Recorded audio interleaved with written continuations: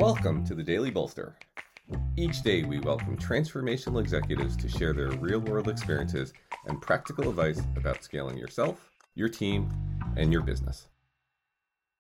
Welcome to the Daily Bolster. I'm Matt Blumberg. I'm the founder and CEO of Bolster. And with me today is Sam Alexander.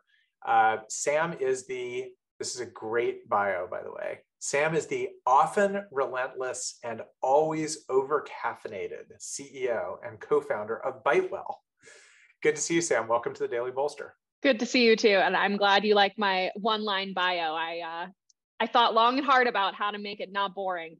I love it. It's the best one I've had so far. And it's good to have the visual for those of you who are, some people will be listening to this and some will be watching it, but you're actually in your kitchen and I can see a coffee maker behind you. So. Oh, absolutely. I am an espresso aficionado. I dial in my espresso machine every morning. Very nice.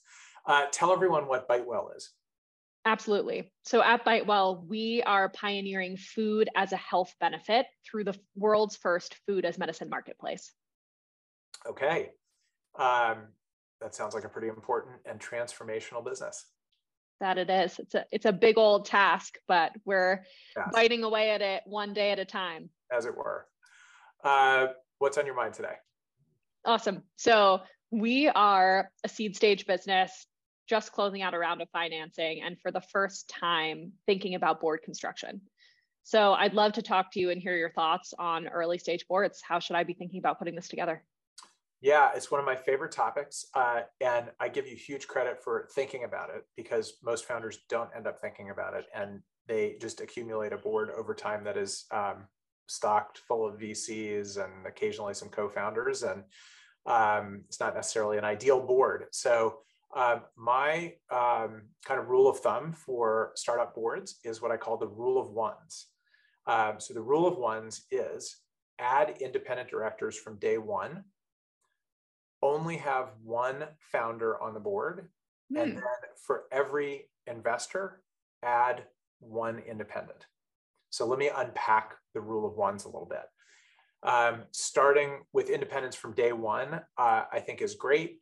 I've done that with both my last company and my current company at Bolster. You can have a board early on that's you plus two independent directors. And for really early stage companies, you may be past this already, having an independent director that's kind of product focused in your field and one that's go-to-market focused in your field can be, extremely, extremely helpful very early on in the company's life. The second part of the rule of ones is only having one founder on the board.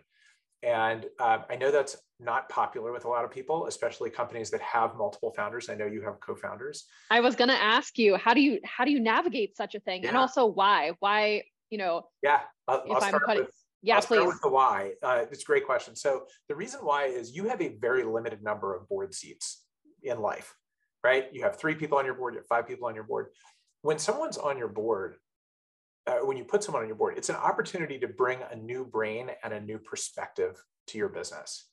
And co-founders don't have that. Co-founders, you already have 100% of their mind share on the business.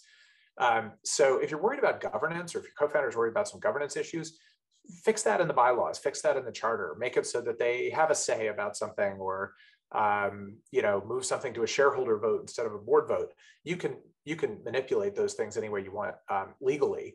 But the board, and by the way, your co-founder can show up for every minute of every board meeting.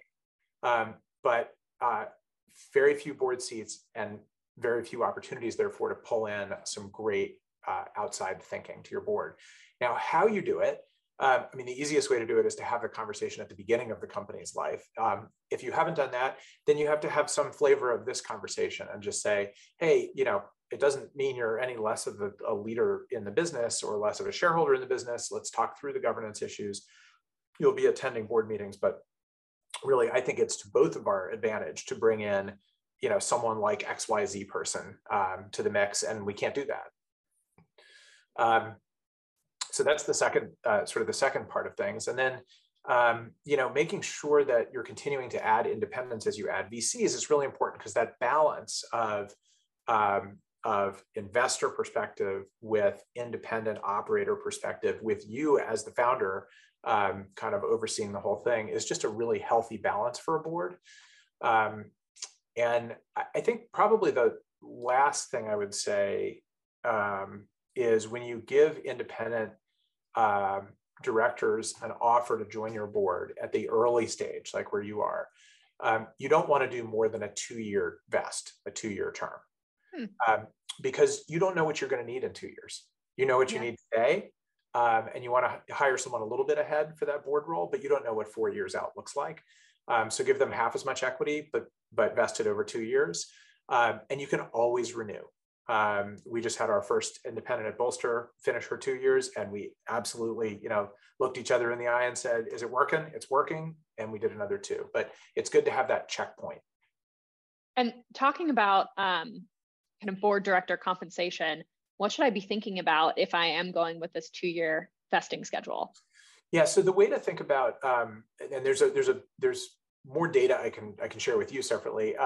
The way to think about director comp is, the rule of thumb is half of what you would give a new senior hire. Okay. But if you're giving the senior hire that over 4 years, you do half again for 2 years. Okay. So if you're at whatever stage you are, if market is, you're bringing on a CMO and that person's going to get 2 points of equity, then the director would get 1 point over 4 years or half a point over 2 years. And you can kind of calibrate it up or down from there. And never any cash, no cash at all. Got it. Never any cash ever. Or is there a point in the company's life cycle where? Yeah, when you're public. Cool. Yeah. Great. Yeah. I mean, eyes on the prize. If you want to hire a board member as a consultant to do a specific project with a specific deliverable, you can do that, but it shouldn't be part of their compensation for being a director. Got it. That makes total sense. All right. Thanks, Sam. Great question. Good to have you on the Daily Bolster. Thank you. Glad to be here.